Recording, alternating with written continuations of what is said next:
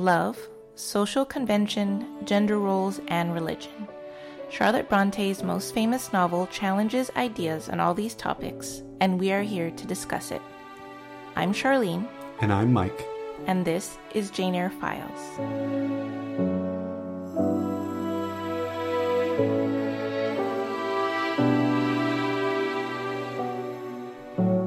Chapter 14. I am not a general philanthropist.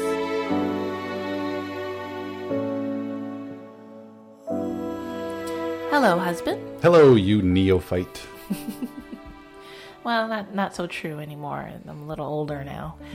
But I love it when you pick these words that Mr. Rochester uses. Oh, we're getting plenty of them this chapter. I had several to choose from, and I thought I'd go with one that sometimes could relate to. I mean, I don't want to keep harping on it like we do on this show, but I am a little older than you. And Just a little. Yeah, and I've probably done a lot of traveling. I've been a little more worldwide, more international travel. True. You've probably gone further if you add up all your trips to England, but you keep going back to England. Whereas I've been... I've been to the Philippines and Poland. That's true. But, yeah. So, like I said, this is an interesting chapter, I think. It's just Rochester heavy. Yeah. We have a lot of backstory. Maybe we don't quite understand what the story is, but we get hints. Yeah, there's a lot of discussion about Mr. Rochester and a lot of discussion for Mr. Rochester because he's just yapping. Just absolutely yapping. Yes, so let's see what SparkNotes has to say about this chapter with their summary. Jane sees little of Rochester during his first days at Thornfield. One night, however, in his after-dinner mood, Rochester sends for Jane and Adele. He gives Adele the present she has been anxiously awaiting, and while Adele plays, Rochester is uncharacteristically chatty with Jane. When Rochester asks Jane whether she thinks him handsome, she answers no, without thinking, and from Rochester's voluble reaction, Jane concludes that he is slightly drunk. Rochester's command that she converse with him makes Jane feel awkward, especially because he goes on to argue that her relationship to him is not one of servitude. Their conversation turns to the concepts of sin, forgiveness, and redemption. When Adele mentions her mother, Jane is intrigued, and Rochester promises to explain more about the situation on a further occasion. Yeah, I feel like SparkNotes does a pretty good job of summarizing this because as I read it, it's just a lot of dialogue. And I felt like there were some moments where I'm just like, am I getting the gist of all of this? Is it going over my head? And this is where I'm glad that I'm rereading this for the first time in 5 years so that I can kind of pick up things. There's definitely a lot of foreshadowing. Definitely. Like you know that there's something heavy on his head and we don't know what it is. And of course you'll find out later. And so now I'm reading this character a lot differently than I did 5 years ago. Yeah, because then when you do read those lines that he's hinting at something, you know exactly what he's talking about. And that's fun for the reader, I think. Yeah, he's very brutish and whatnot. But now you're starting to see what Jane could see in him. I'm still not really totally sold on what Rochester sees in Jane at this point. Like, what would he have seen of her, other than just okay, she speaks another language, plays a little piano, like he's also half his age. Okay. Well, we should get into that a little bit later. This chapter just first begins with Jane kind of living her life at Thornfield and noticing that how Mr. Rochester is around her. Sometimes he acknowledged my presence, sometimes not. His changes of mood did not offend me because I saw that I had nothing to do with their alteration. So she sees that he can be a little abrupt and rude, and then also very kind and welcoming, and she's not bothered by it at all, which I find funny because if I were in her position, I'd feel a little hurt or confused or maybe think that I did something wrong. Like even now, if I'm at work and somebody just passes me by, I'm like, oh shoot, did I do something wrong? That's on you, though. I know it's not a healthy way to think. So sure. Kudos to Jane because she's definitely stronger minded than I am. But at you times. Think he's kind and welcoming? That's interesting because I feel like it's a very stern form of being kind and welcoming. But yeah. Oh, I mean, I think that sometimes he can be nice and inquire after her day or something. Not in this conversation that they have in the library. Yeah. But, well. Yeah. No, I mean, like I said, the point you were making about Jane is pretty solid, though. It's like, I feel like you're seeing a lot of growth and maturity from her. You know, she's still so young, and yet she's realizing, hey, don't take it personal. Yeah. You know, whether you want to blame it on alcohol, which, believe me, that could be the cause of a lot of issues. But yeah, we're seeing, if she sees him in a certain light that we don't see him in, then I think we're kind of like, we're following her lead. Because if you're reading, believe what she's like telling us. if you're reading because sometimes when you're reading this and you're just like, he is kind of coming off like a jerk. But then if you're like, well, if she seems to be okay with it, maybe we're missing something. True. You know. Okay. All right. Well, you know, then he calls her in, like the SparkNote summary said, calls her in for a conversation. He kind of distracts Adele with a present.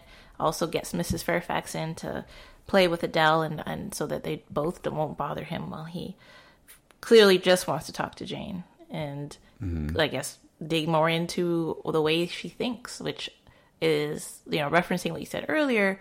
I kind of feel like that might be an indication of why Mr. Rochester is interested in Jane, because she doesn't kind of answer him the way that he would expect, and she, you know, she has a kind of a sad upbringing, but she's not quite who he thought she might be, and that's intriguing to him.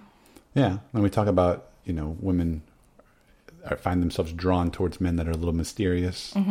It kind of works both ways, I guess. Men are drawn to women that they're not really getting what they expect from them. Yeah, I don't think it's necessarily a situation where we feel like we can change them. Like, you seem like that seems to be the woman's thing, but there is, you know, and it works both ways. I could see Jane coming up with some excuse to hang out with Rochester at some, you know.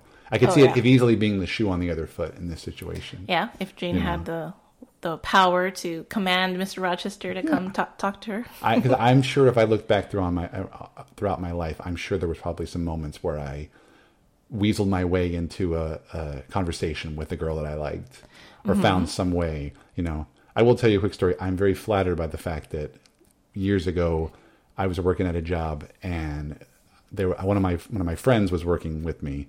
And he had a sister that I had a little crush on. And unbeknownst to me, that she had a crush on me. And so she would often tell her parents, hey, can we go to the store to visit my brother? Even though she would tell me later, she was like, I just wanted to find an excuse to go to the store so I could see you. And it was just like, oh, really? Just that's me? So I think maybe that's how Jane should be feeling in this chapter. It's like, what does he want with me? Oh, okay. And you brought me down here just so that to show me Adele's present? Okay, great. But then maybe she wasn't expecting that. Maybe that's kind of putting her off. And so I think and it kind of goes to something I was going to get into. I was going to mention it later, but I guess I can ask you now, is that it seems like Jane is very passive in this chapter, you know? For someone that has been so headstrong in the previous chapters, I don't know what happened there. It's like she's letting him do a lot of the talking, and then whenever he says something, she's like, now I want you to talk, and she's like, okay, give me a topic. It's like she's not really taking control.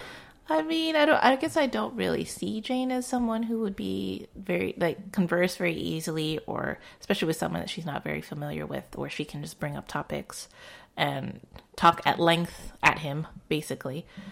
So I could see where there's kind of a change between young Jane and mature, older Jane now, where, you know, she's not going to be as expressive or passionate outwardly. She's still the same on the inside, but you don't really get that initially in these chapters, because she's playing the part of a good employee who wants to do a good job, and she wants to have the respect of the people around her.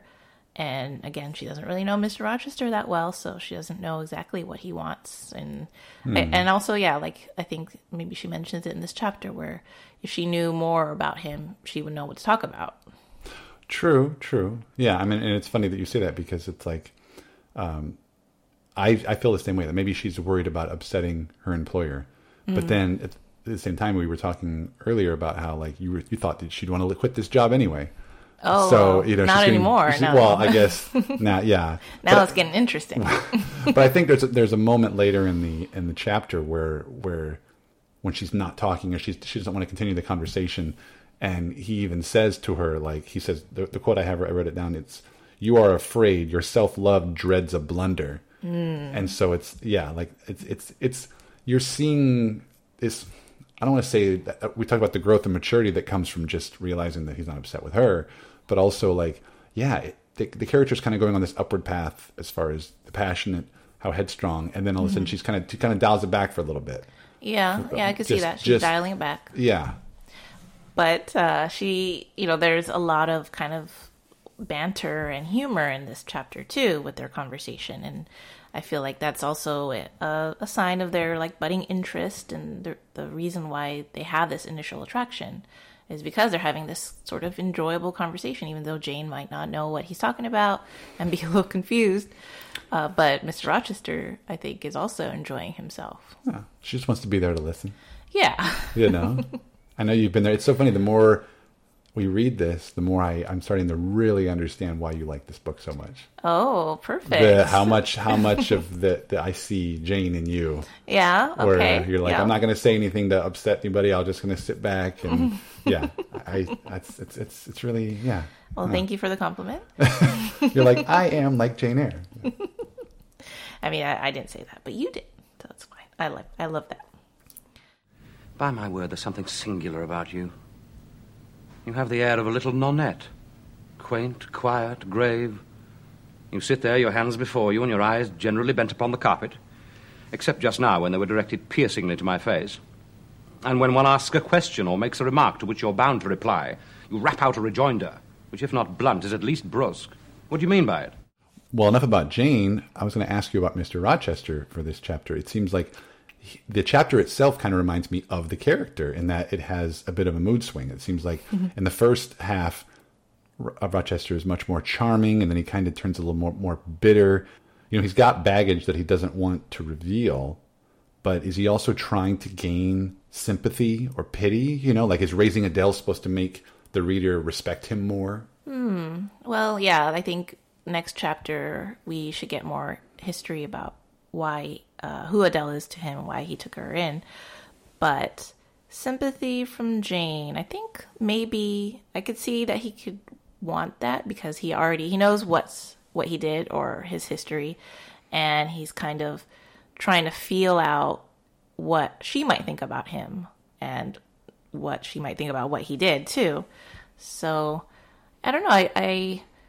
I feel like in this chapter, you do get the mood swings, and Mr. Rochester can be kind of rude and arrogant, but the charm is that he is pretty open-minded, or I should say he's more interested. He's so interested in what Jane's thinking about him and possibly about how she might help him become a better person. Oh, okay. And it's such a weird thing for an employer to request of his employee. But, for Jane, that's different and appealing, I guess. Yeah, and I know we kind of alluded to it in the last chapter as well, that, when he asked her about gifts and she says, generally thought to be good, and he was like, generally thought, what do you think? And so, again, has like we said on the last time, has Jane ever met somebody like that? Especially a man. Yeah. Especially a brooding man with dark eyes. Yeah, and I mean, even though he is so temperamental, he is pretty kind to Jane, I think, in this chapter. Sure. He could be a little rough with his words, but he keeps telling her, that's just because of this or that. It's not because of you. Yeah. He does explain his behavior a lot. Yeah. It's weird to read a page and then see a paragraph of dialogue and see parentheses in it. Where it's like, what is that? Is that some sort of an aside? Is that an internal monologue, or is it him just sort of saying it under his own breath? Sort of an aside, but vocally. Yeah, like it's sort of Shakespearean He's like, soliloquy. I have this one thought, but let me just explain myself real quick here, and then I'll get back to my thought. Yeah, but you're right. Yeah, you do bring up a good point that he does seem to try to, whenever he always, it's not even an apology either. It's more just like, well, I'm like this, but it's not meant to be mean or anything. Yeah, my bad, basically. Yeah, so I read a lot of these kinds of books. Do you? Gothic, sort of romantic, and with the cover with the woman in a white dress running away from a big house. Yeah. Yes, and Mr. Rochester fits this trope or this character type, which I wanted to talk about real quick, that he is a Byronic hero. And not a bionic hero. I don't. Well, I mean, we haven't finished chapter yet. That's but... true. He could be a cyborg. It's kind of an anti-hero, right, basically? Yeah, so doing a little bit of research, Byronic hero is a name given to a certain type of fictional character, and he's named after the poet Lord Byron, who Charlotte Bronte admired. Lord Byron seemed to embody this type of anti-hero that he wrote about and also lived. So there are many character traits that a Byronic hero embodies. He is proud, arrogant, cynical, but intelligent and capable of strong and deep affection. And they usually have a troubled past or loose morals, but they also have strong and sometimes noble reasons to do the things they do.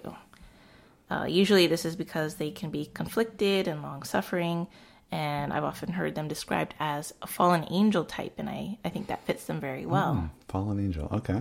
Yeah, so fallen angel or sort of bad boy types, because they're not just villains, because they have some good, noble intentions, and sometimes they can end up doing something good in the end. Yeah. So trying to redeem themselves in some way, right? Yeah, I think that's the best. The best Byronic heroes, the ones that redeem themselves in the end. So some famous Byronic hero type characters in film and literature are Charlotte's sister, Emily Bronte's Heathcliff from Wuthering Heights, and Professor Snape in Harry Potter. I always loved Professor Snape. I figured you'd go with a Harry Potter reference.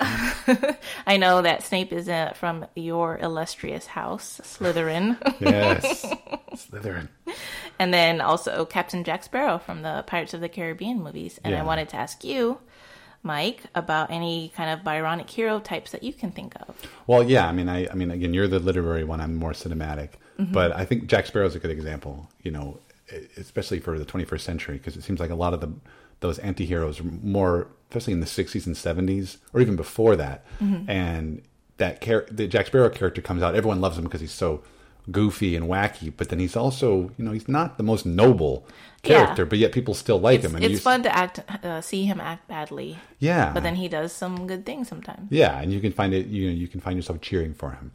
You had asked me this question off the air, and the first thing I always think of when I think of cinematic anti-heroes is Butch Cassidy and the Sundance Kid. It's a good example. I've not seen that film. Yeah, it's a wonderful film, and again, these are real people, as we believe, and the legend has always grown over the years, right? And so they're the titular characters of that movie, and you're cheering for them, but they are bank robbers, in a sense, but the way that movie is done and William Goldman's screenplay is just amazing because it kind of gives them depth and it makes you kind of cheer for them. I mentioned 60s and 70s. Obviously, in the 70s, you get people like Travis Bickle from Taxi Driver is a very, very... I felt bad because you said when we had this conversation before we started recording, I would drop a bunch of names and you're like, I've never seen that, I've never seen that, and I've never seen... And it feels like I did a little research. I just kind of Googled, like, what's one of the most famous cinematic anti-heroes? And I'm like, Charlene's never seen that one, that one. Like, that's just... Because I know those are the kind of movies you don't necessarily like. Yeah. And I feel like Taxi Driver, I don't think I like it. Probably not. Romantic anti-heroes are more literary. It seems like there's not a lot of cinematic anti-heroes that are more romantic. They're more... it's more like... I don't know. It's more like action-adventure type guys. That's interesting. I guess I can't pull any right now, but I feel like, the Byronic hero or the anti-hero is a fun romantic character trope that probably shows up in films more often than the bad boy types in films probably. Yeah, the bad boys. Again, the bad boys are a little more common in action adventures, I think, than in some of those romance. Even another good example, I know you and your mother both appreciate film noirs. I feel like the lead detective in a lot of these film noir movies, Philip Marlowe, Sam Spade, even Jake Gittes in Chinatown. Like that's not a lot of romance. Well, there's a little bit, but it's not. The women like them because they're, I guess, you're right. Maybe the women like them because they're a bad boy, even though they have no business being with them. They're just trying to solve a case, And then if you get into like I said, I feel like in my generation, you get people like Han Solo from the Star Wars. That's a classic example of an anti-hero. Yeah. I think Snake Plissken, Kurt Russell's character from Escape from New York and Escape from L.A., he is a villain, but he's been asked to do something noble. Again, it's kind of a redemption. aspect. You know, I think one of the most famous ones is Michael Corleone from The Godfather, which, again, I want you to watch that movie one of these days. For mom movies. Yeah.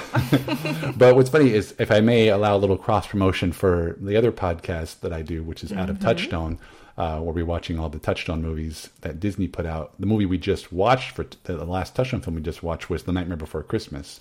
Yeah, and I was just thinking when I was going through my notes here, Jack Skellington kind of be a Byronic hero. Yeah, he is kind of an anti-hero, and I feel, because there's moments where he's the villain and the hero of that film. He has these qualities of like a mad scientist, you know. And then the funny part was the last movie that we watched, which was something that was produced by Disney's other live-action offshoot, Hollywood Pictures, was Tombstone. Now I'll ask you, do you think Wyatt Earp is an anti-hero? Yeah, He's a real person too, you know. Yeah, because he does try to do the right thing. You don't get too much of his history previous to what happens in Tombstone, but then he gets pulled in and he goes on this whole vigilante justice thing where he's just killing everybody because they killed his they killed his brother, and he does have a sort of a attractive quality, I think, too, because obviously there's a little bit of romance in that story, and he has a interest in this woman and she in him. So, and he wears black through most of the movie too, which is clear sign. Something you always think about in movies, especially westerns. You don't want the villains to, or the hero shouldn't wear black. That's true.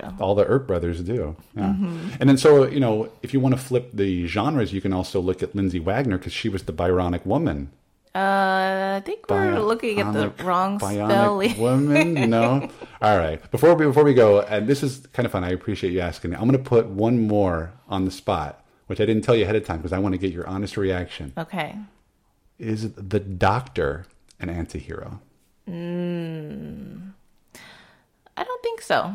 I mean, I can see that he has or she has a troubled past, and fallen angel for sure. Oh, that's true. That's what I was thinking about. Not a weeping angel. I just think the Doctor always has good intentions and a very strong moral compass. And but you know, maybe it's not fair to. It's difficult to say because different doctors can have different attributes, and one doctor can be a little more darker than the other. Maybe Christopher Eccleston. Yeah, and we don't know what happened in Gallifrey, and what you see. He's drawn a lot of enemies over his many years, and I that kind of dawned on me as I was preparing to record tonight. As I was like, I guess he does have some. That is a great question, and definitely put me on the spot because that's something that I really have to think about because I feel like I can argue it both ways. Yeah. The Doctors usually have, especially the new iterations of the Doctors. I feel like maybe, perhaps, of course, if you're listening at home and you don't know what we're talking about, we're talking, of course, about Doctor Who, the television series that Charlotte and I fans of. Both love. I feel like the Jodie Whittaker's 13th Doctor is not as much of the darker character. She's more of the noble, but then I could see David Tennant's 10th Doctor, see Peter Capaldi's 12th Doctor. I could see them having the sort of darker side, and you have to understand. Do they have that troubled past? They're not romantic leads, though, necessarily, right? Well, you know, they really like to introduce some romance in this later season. Yeah, but we've talked a lot about the conversation between Jane and Rochester in this chapter, and I think we hinted at this in the previous episode of the podcast. But I thought it would be interesting to learn more about the origin of Mr. Rochester's character. There are theories about how Charlotte Bronte created him and who he's based on. I think you mentioned that maybe he didn't seem realistic before, but he is based. Well, I should say she's based a lot of characters in this book on real people. Yeah, right? like her family or people that she came into contact with at school. But Mr. Rochester, there are a few theories about who he's based on. And it's my personal belief that it's mainly two sources in Charlotte's life. And the first one is that as a teenager, Charlotte would write stories with her brother Branwell, and also her sisters, but mostly with Branwell, that took place in this fictional land called Angria. And the stories formed very complex worlds full of romance and politics, and they had all these characters to them. And it was very, very personal to the Brontes, and Charlotte wrote many stories in this world. And through the years, she evolved a character that was initially the Duke of Wellington's son, and he was later called the Duke of Zamorna, or Zamorna for short.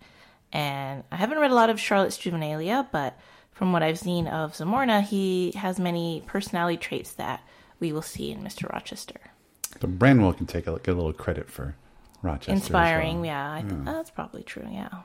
And then then the other source that I feel probably bears a lot of weight of Mr. Rochester is it comes from the time in 1842, which was 5 years before Jane Eyre was published, when Charlotte and Emily traveled to Brussels and Belgium, and they wanted to improve their French, so they went to this boarding school run by Constantine Heger and his wife, and Charlotte spent a little more time there than Emily did because their aunt died and Emily went back, or they both went back to kind of deal with that, and then Charlotte came back by herself to learn more, and then also she became an English teacher there.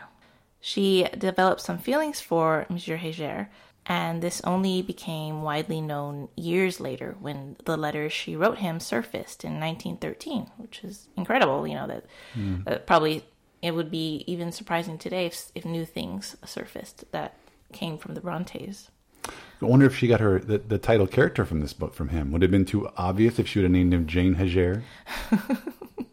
Oh, it rhymes, huh? I don't know. There are other reasons or theories about where she got the name Jane, as Jane is Emily's middle name, Emily Bronte's middle name. Eyre, I think people have said, that there was a house nearby with the family named Eyre, so she maybe have known about that name. Heger. Okay. So, this is obviously a very difficult situation for Charlotte to be in school with this man who's married, and she's having all these feelings for him. And when she left, eventually she left the school and went back to Haworth, she would write letters to him, and apparently he responded, but his letters were infrequent, and none of them survive today, apparently. So we don't really know what he said, but from her letters, it did seem like she had a lot of strong emotions. She doesn't actually say, she loves him or anything, but it's very impassioned how she talks to him about how much these letters mean to her and wanting to hear from him. And the reason they were discovered so late was because these letters were torn up by Monsieur Heger, but it seemed that his wife got them out of the trash and taped them together and kept them. Really? And then the children were the ones who still had them, and then the newspaper at the time was able to get a hold of them and publish them, and that's how they were known. And I assume that Heger was not significantly older than her, but Charlotte would have been in her mid-20s, and Heger would have been, I guess, was he around 40-ish? I think he was a few years older, maybe 7 years, I think. So, since Heger was a real person, I thought that he does have some qualities that are similar to Rochester. And one is that he's not generally thought to be handsome. He was gruff and abrupt and kind of a demanding teacher, but he encouraged Charlotte's writing, and his praise was very much sought after by her. Also, he cared what she thought. Mm-hmm. Okay. And he was very intelligent and generous to others. And Charlotte, I'll just drop in this quote. Charlotte described him in a letter, and she said, "He is a professor of rhetoric, a man of power as to mind, but very choleric and irritable in temperament, a little black being with a face that varies in expression. Sometimes he borrows the lineaments of an insane tomcat, and sometimes those of delirious hyena. Occasionally, but very seldom, he discards these perilous attractions and assumes an air not above 100 degrees removed from mild and gentlemanlike." Yeah, that's Rochester.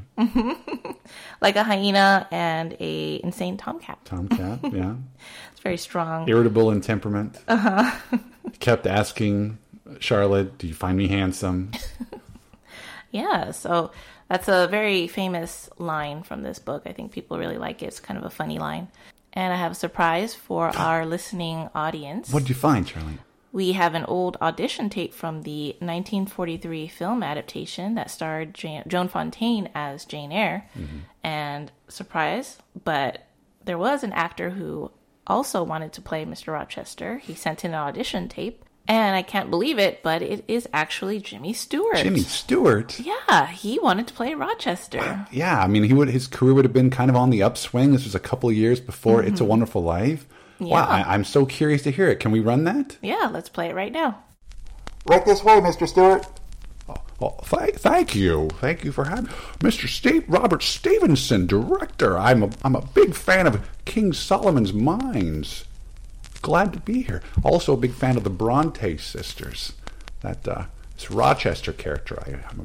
I hope I get this part. I love a good Byronic hero.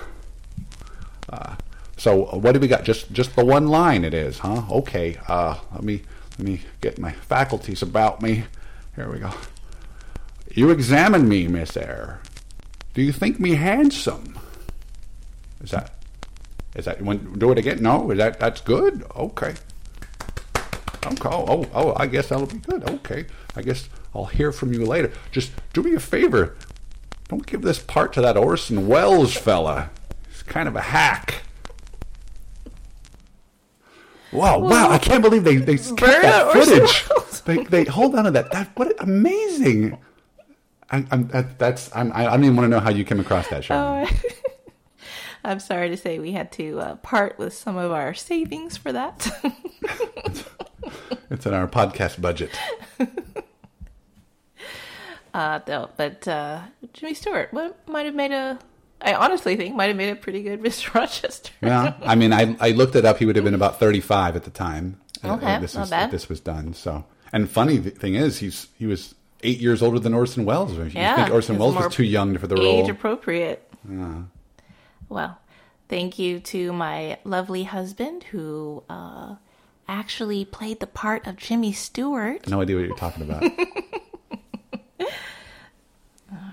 So now we're going to go into our last segment of the episode where we talk about our favorite meaningful passage or quote. So Mike, go ahead and lay it on me.